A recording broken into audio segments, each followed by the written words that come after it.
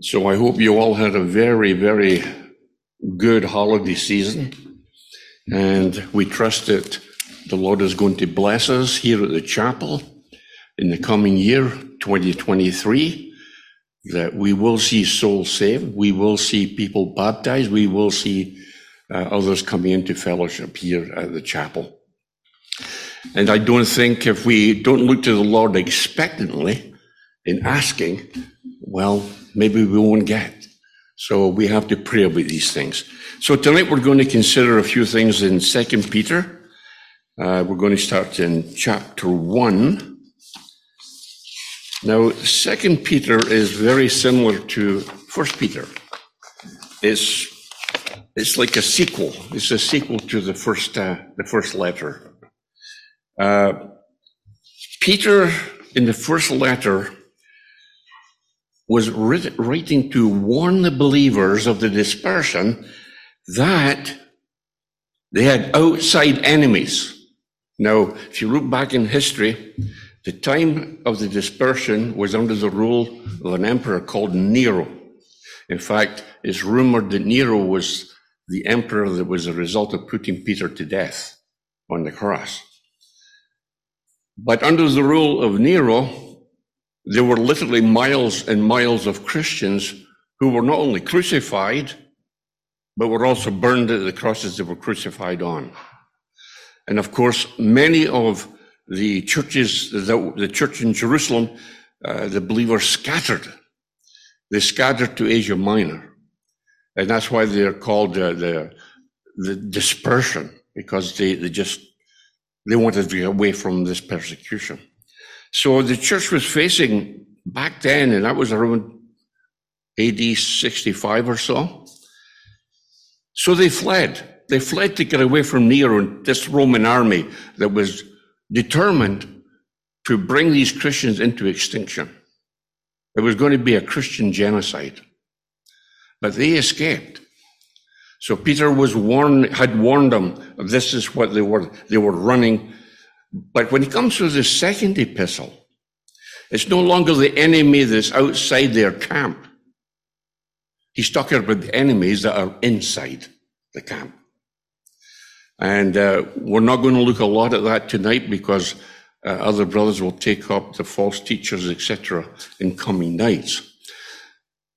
But false teachers within the church, within the assembly, is a very, very hard thing to weed out. And we're going to look at this first chapter and see if there's men in here and teaching in here that would help us to weed out these false teachers. And one of the reasons why it's very hard to weed them out is because sometimes they're called in Scripture, they're called wolves in sheep's clothing. You know, there is nothing worse. You know, when I was in business, and forgive me for giving this little illustration, by the way. You know, I was in senior management for many years, and there is nothing like trying to defend your position with a company. Well, the company owned 3 or 4 companies, actually. Because your enemy is not outside your dealership. Your enemy's inside. My enemies, and I can recall 2 in particular. In their insidious way, they get to the owner's ears and they start to breathe into them. Well. And this is what false teachers do. They give you a smattering of Scripture that looks really legitimate. And then all of a sudden, you're seeing something that's weird and something that's very strange. Now, do you think in this day and age that we have our fair share of false teachers in the so-called church? We just have to turn on our televisions. We just have to listen to some of these televangelists.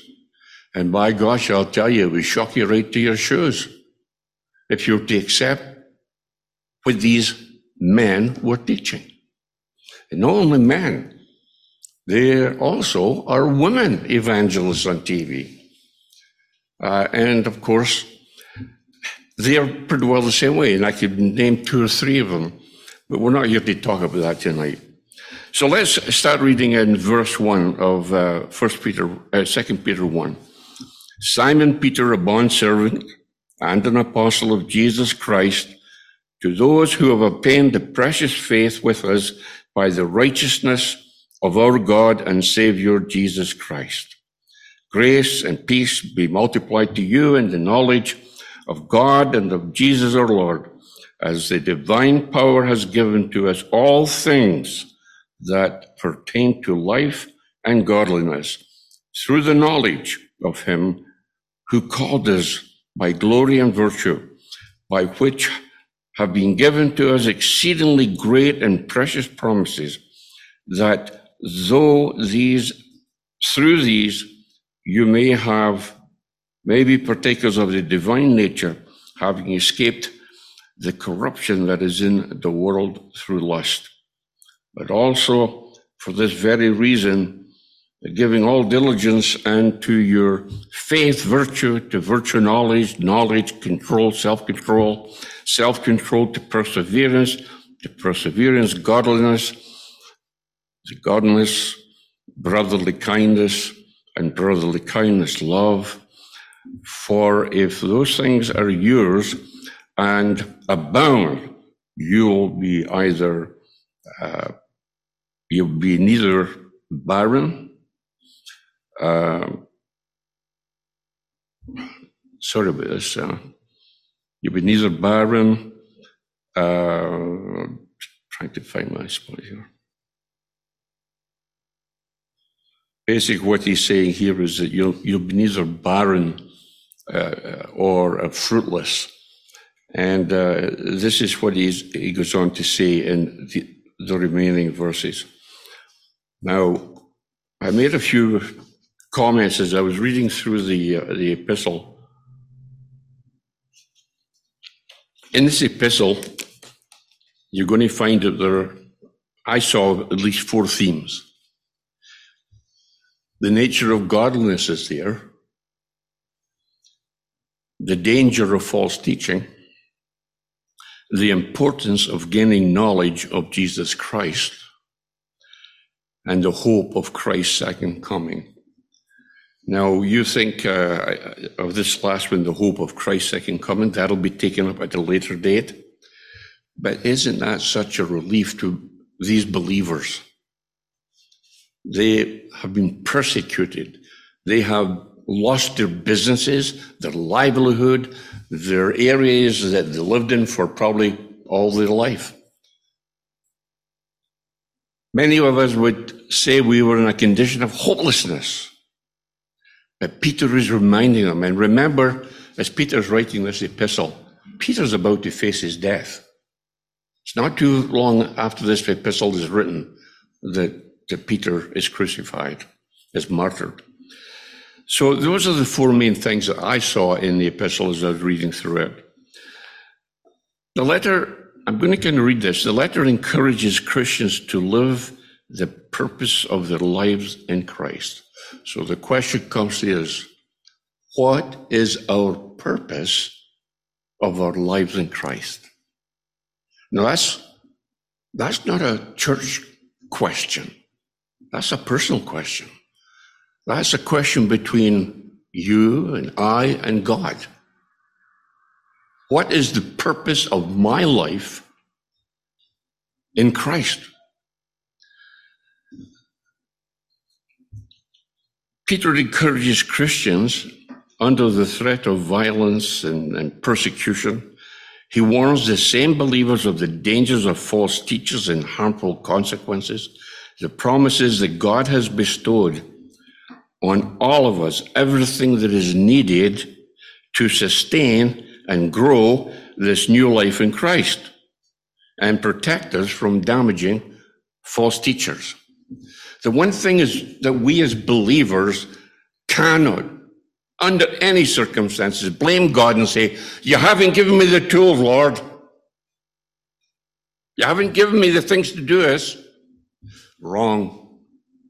Out of the abundance of his love and his heart for us, he has opened up the door of everything, that he has given us everything. Now you think about it.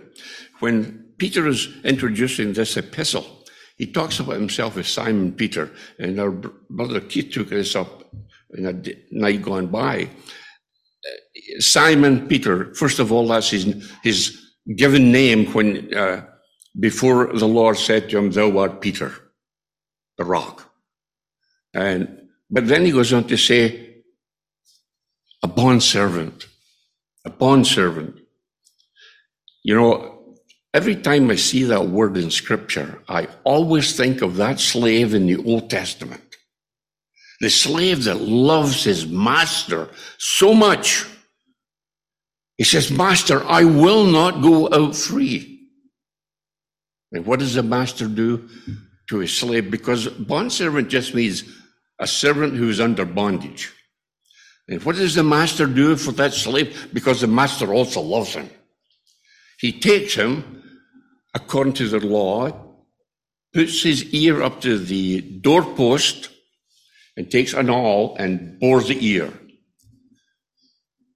When Christ saved us, we were literally like that bondservant. But instead of an awl, we would receive the Holy Spirit. The Holy Spirit is the one who will lead, guide, and direct every movement of our lives. There is only one problem. I'm not going to ask for a show of hands, but I think that all of us kind of shake a little bit when we hear the word submission, don't we? Submission.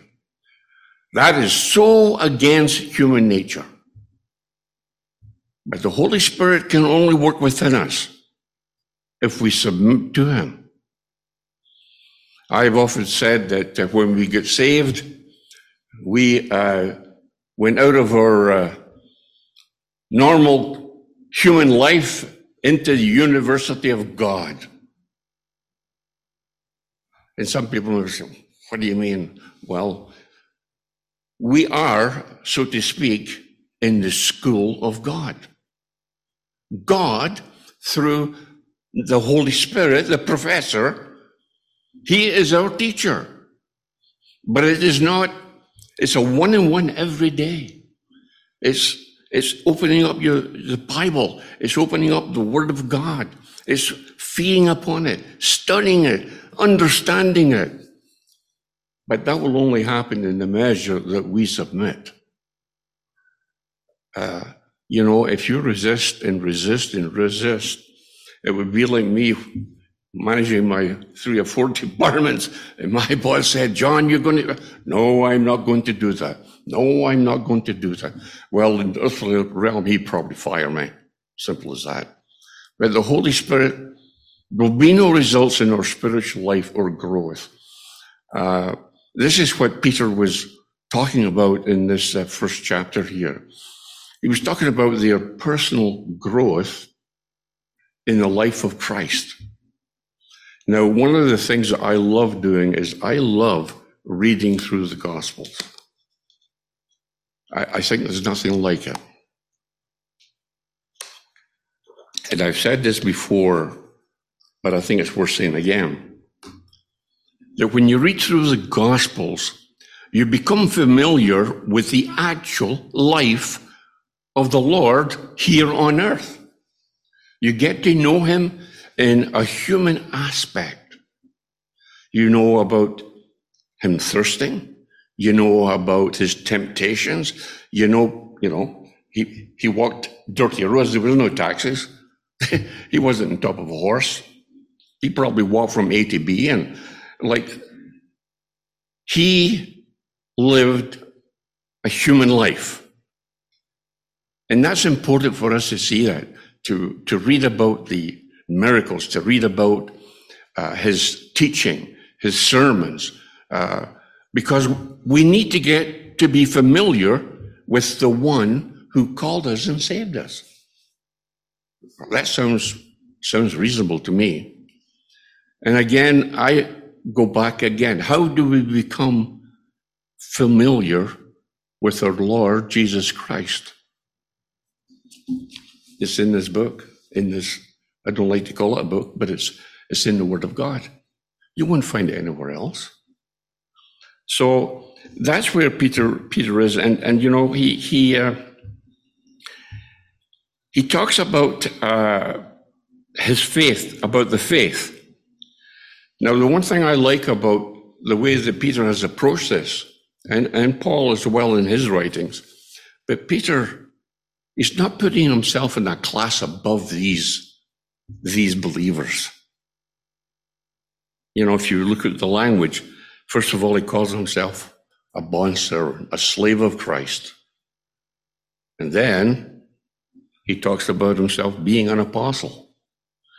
But then he talks about the faith that brought him as a disciple to Jesus is the same faith that the believers of the dispersion had. There was no difference. How did we come to receive salvation? We came to Christ, confessing our sins. How do we grow in grace in the knowledge of Jesus Christ? Through the reading of the Scripture. You know, I'm a great one. I don't have a great imagination, but I love to think about what I read. Because if you don't think about what you read, it's not going to make any sense to you. That's how understanding comes. It comes by meditating upon the Word daily and feeding on it. So, because I want to talk about these believers, and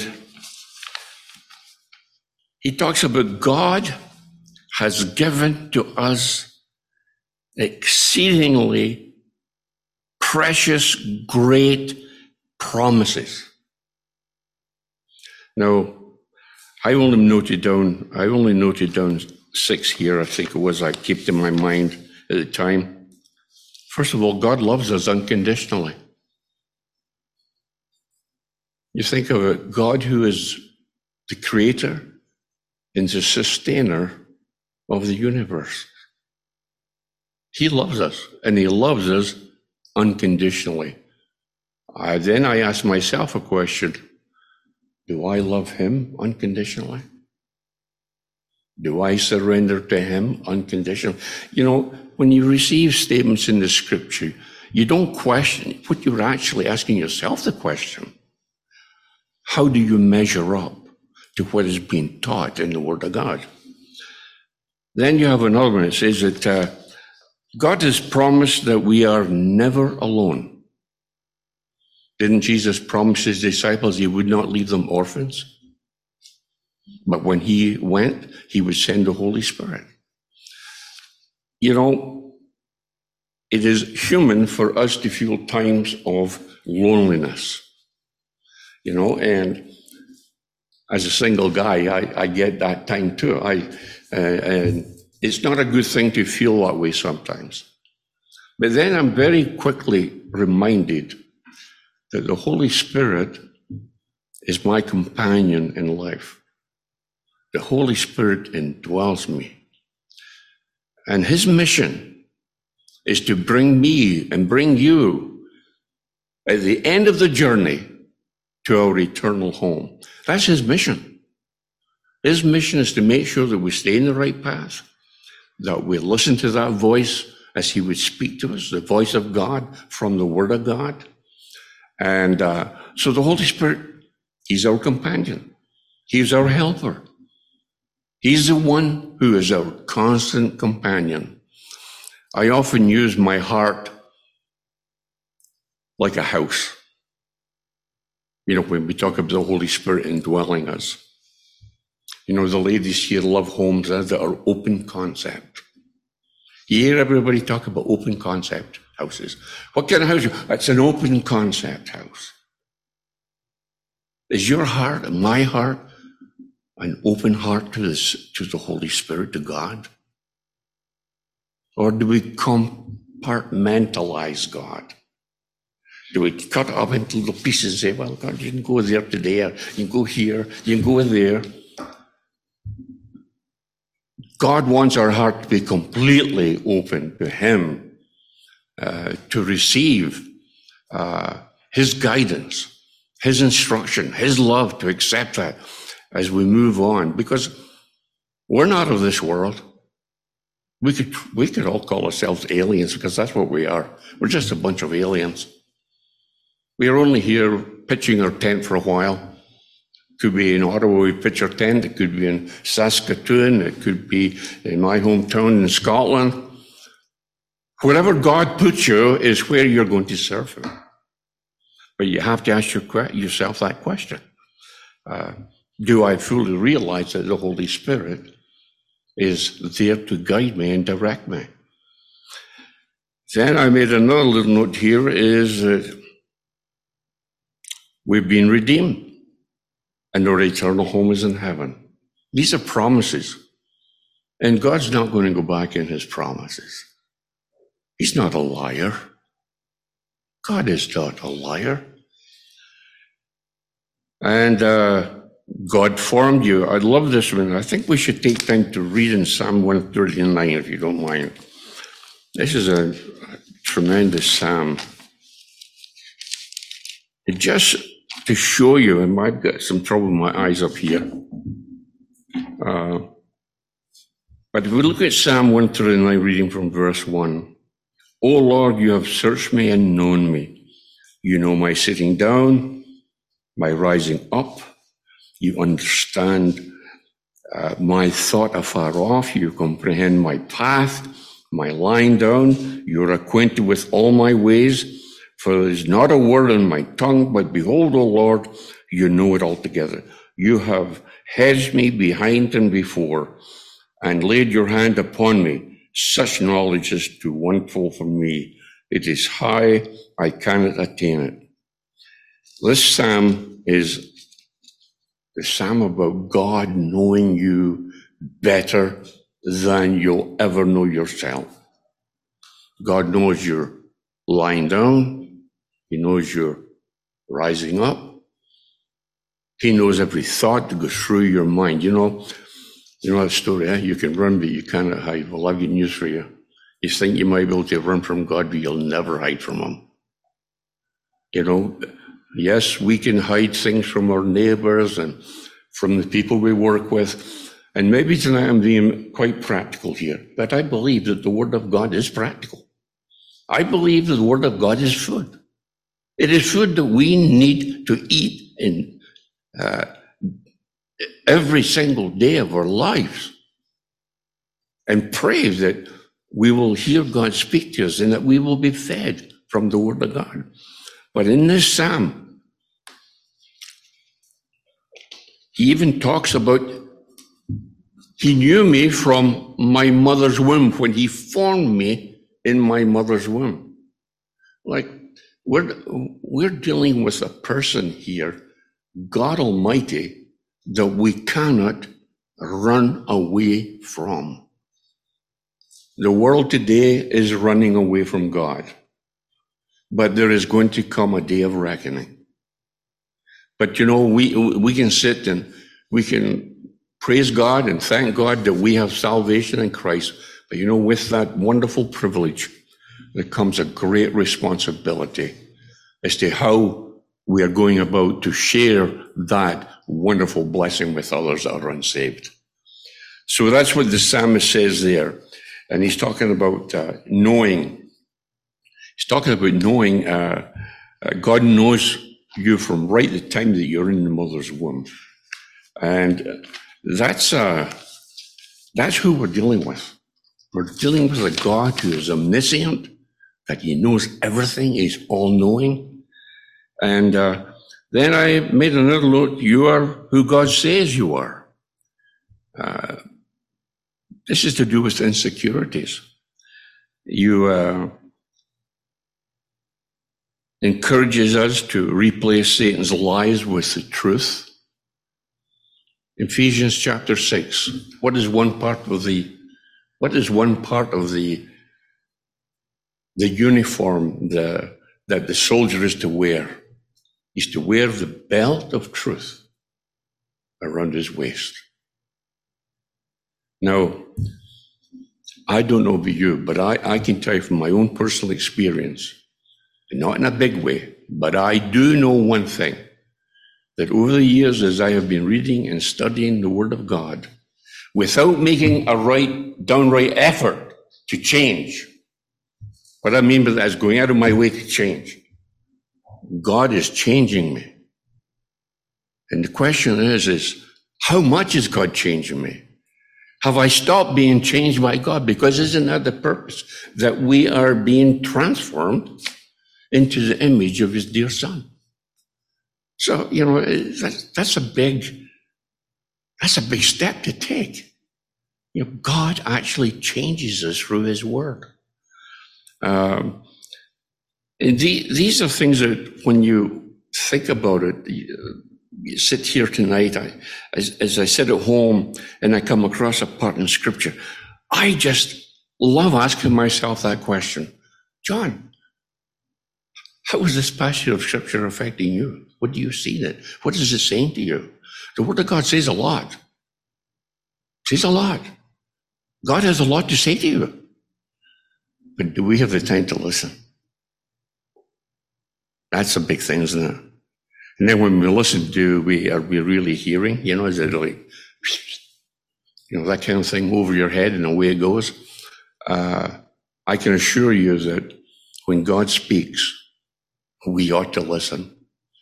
Many years ago, I was a very good friend of Jim and Irene Anderson's, and I was going through a very trying time in my life. Anyway, it was around 1976, I believe it would be, 1977, and I really felt the Lord was calling me into full-time work. So I counseled with Jim Anderson on this and some others. The worst thing I ever did back then, because I knew that God was calling me to that, the worst thing I ever did was to say no. I said no.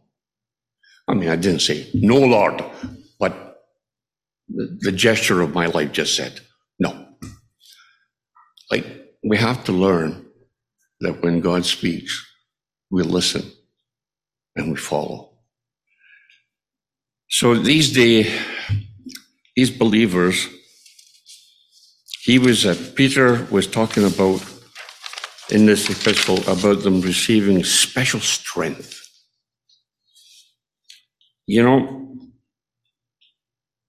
I think sometimes one of the reasons why, or maybe the reason why we don't enjoy the manifold blessings of God is I kind of relate the picture in the Old Testament of Joshua, who was a successor to Moses. And I remember that he heard from God that it wasn't that Canaan or the land of milk and honey wasn't Israel's. It was because God promised it to Abraham. So the land was theirs. But Joshua was instructed that you will only enjoy the benefits of that land in the measure that you go in and conquer. That's very important. God has placed many blessings, different blessings to one another. It could be different for some of you, from me, and from other believers. But God is saying, it's like me saying to Phil there, Phil, I've got $1 million for you sitting in Vancouver. But he lives here in Ottawa. So you'll get it, but you've got to go to Vancouver to get it. And guess what? You're not going to go by plane. You're not going to fly. You're not going to go by car.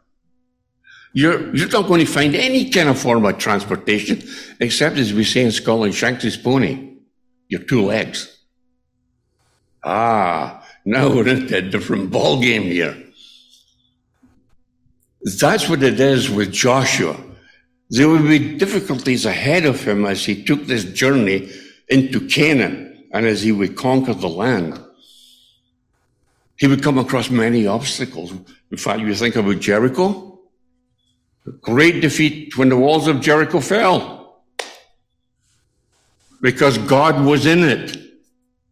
The only way that we'll have victory is if God is in what we do. But these wonderful soldiers were all pumped up because they had won this battle. They forgot God. The next thing is they went to this little town of Ai. And what happened there? They were defeated by an army that wasn't even to be reckoned with. Just small army. So to enjoy blessing, God has to be in it. If God is not in building the house, that house is going to collapse. If God is not the foundation of our life will collapse. And what Peter was talking also here in this chapter is that what Peter was looking for. You know, it reminded me of the story of the vine in John 15. And then it reminded me of the fruit bearing of the Holy Spirit in Colossians, that this is what God looks for in us. And I have to close with that, time's running away. God looks for fruit. Now, I don't believe in a way it's fruit for God, so much as it's fruit for our testimony before men. Because before God, we stand perfect in Christ. We stand as if we've never sinned at all in Christ. But after that, we should be bearing fruit. In John 15 is bearing fruit, bearing much fruit, bearing more fruit, bearing abundant fruit. That is the evidence of a successful Christian life. Is to see that your life, my life, is changing. If we look back, say 5 years ago, and we look here today and we wonder, in what ways have I changed? And you put the positive, negative, or you put the Christian way, the worldly way. And you look back and you say, boy, I haven't grown much. It's time to do a little bit of an inventory. And I try to do that faithfully if I can every day, so that I look at myself. And I kind of look at myself in a way critically, because I realize that God has a purpose for each one of us. But that purpose will only be fulfilled in the measure that we allow Him to take control of our lives. And these Christians that were of the dispersion, they were running away. They had probably settled in certain areas, or were settling in certain areas. But they were trying to put their lives together because they were uprooted from where they lived. And Peter is trying to get the message across that, now's the time to manifest fruit in your lives. Shall we pray? Heavenly Father, we thank you again for your word, and we thank you that we can gather around it freely without any hindrance and without fear of retribution in any way. And we thank you for the manifold blessings that you have given us in your word. Help us to avail ourselves of the opportunity of these blessings by faithfully and completely turning our lives over to you. May we be like the slave in the Old Testament. May it be that we will not want to ever go out free, that we will want to serve you, our true master, here in life. Hear us for these things and bless us. And as we go to prayer, Lord, that indeed there are many things to pray for. Guide us in our thoughts during that time. For we ask these things in Jesus' name. Amen.